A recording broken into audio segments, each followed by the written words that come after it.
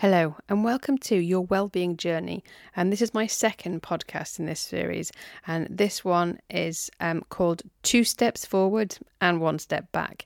And I want to say a big shout out to the 3 people I know have definitely listened to it and provided some really positive feedback, so cheers guys. So I can't quite believe how quickly this month has gone, and I've been working really hard on my fitness. Yes Joe, I have, I promise, even though you've been on holiday.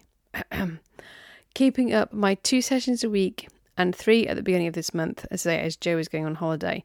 And I even joined a class with 2 of his other clients, which was great fun and brought out a little bit of competitiveness between all of us. Now, one thing I did try this month was reducing my calorie intake from 1,888 calories a day to 1,588. However, I ended up eating 2,000 calories as I was absolutely starving. So I've reduced to 1,788 calories a day. And my average calorie intake was, for the first week of August, was 1,699, which I was much happier with. And it was great because when I weighed in, just before Joe went on holiday, I was 81.6 kilograms. So it was all looking very positive. And then he went away. And unfortunately, my sessions didn't go as well as I'd hoped when he was on holiday. I was all geared up to go to the gym 4 times a week. I had all my little sessions stored. He'd sent me to them on my trainer app. And unfortunately, I started having a lot of pain in my hamstring. So much so I was actually struggling to walk at one point. So I had to cut the sessions right back to 2 sessions a week. And just be really careful not to do exercises that put pressure on my hamstring of my left leg. So I recently also bought a canal boat, which I was busy moving into that. So that also meant that I wasn't able to get to the gym as often as I wanted to. However, buying the canal boat did mean that I can escape for long weekends away from my parents' house, which is where I'm currently legally residing, although I'm not officially on the electoral register, as that would fully be admitting that at 48 I was actually living with my parents, which I'm quite not ready to do yet. I have found a nice hour's walk by the canal, and it's a circuit, and when I go up there I do that most days, and I'm usually able to clock up about 10,000 steps a day because I do a lot of walking backwards and forwards up and down the towpath to the toilet. The boat is a nice relaxing atmosphere, and I'm able to do a bit of writing and a bit of reading on the boat as well, and listen to some music, and it's a really good place to chill out. And also having a clip of an interview recently, I heard it, I think it was on the radio, about people's weight issues being related to emotional stress and not dealing with issues from childhood. I've also been listening to various meditation and self-healing podcasts, including Heal the Hurt by Kenny Vise.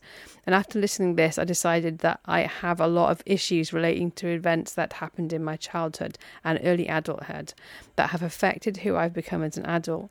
And there is a theory that this could be related to weight loss, as I say.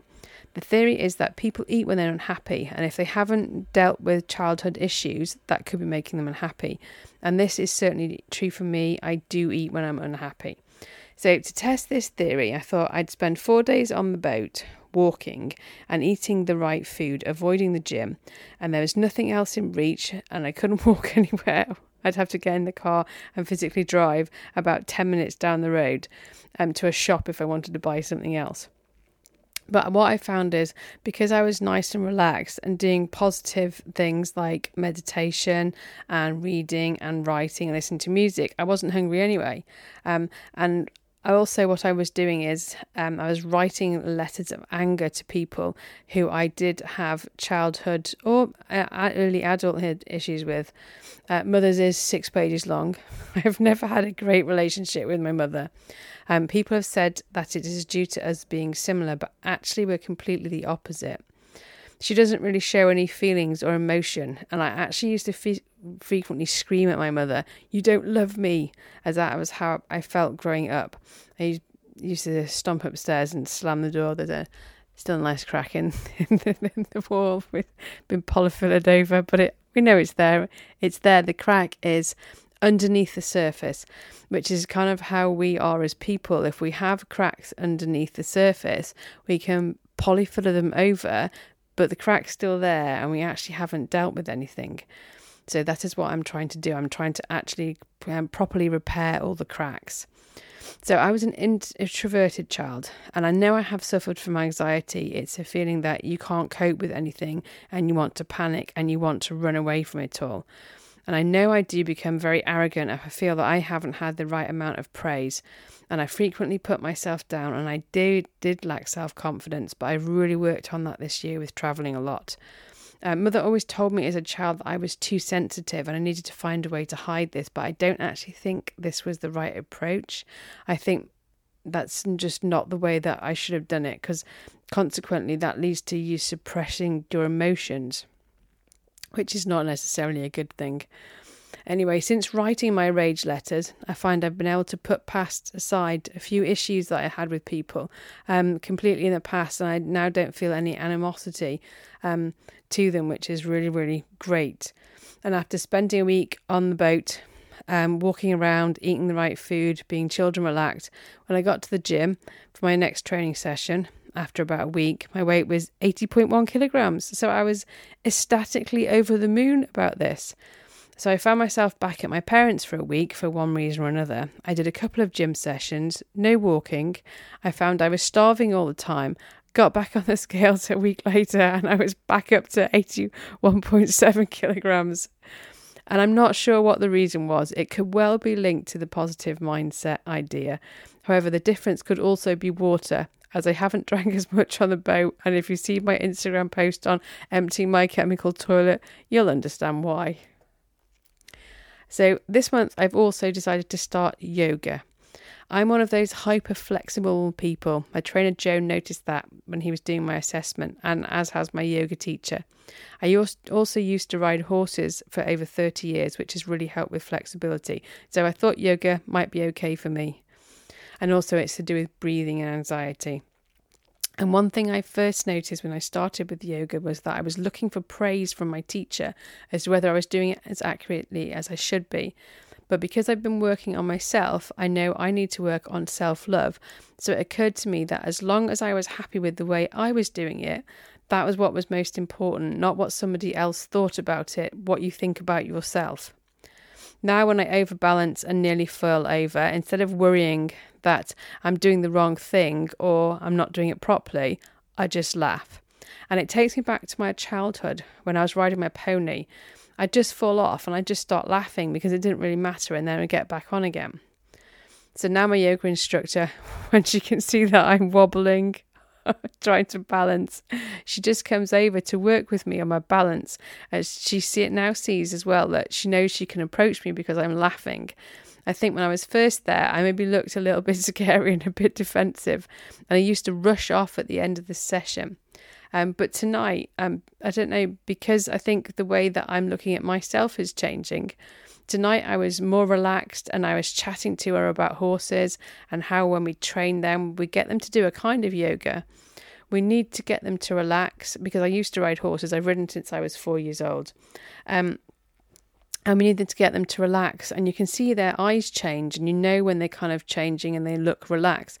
And obviously the eyes are the key to the soul. And that's because horses can't speak. That's the way you have to learn to communicate with horses, through looking at their eye and through their body language.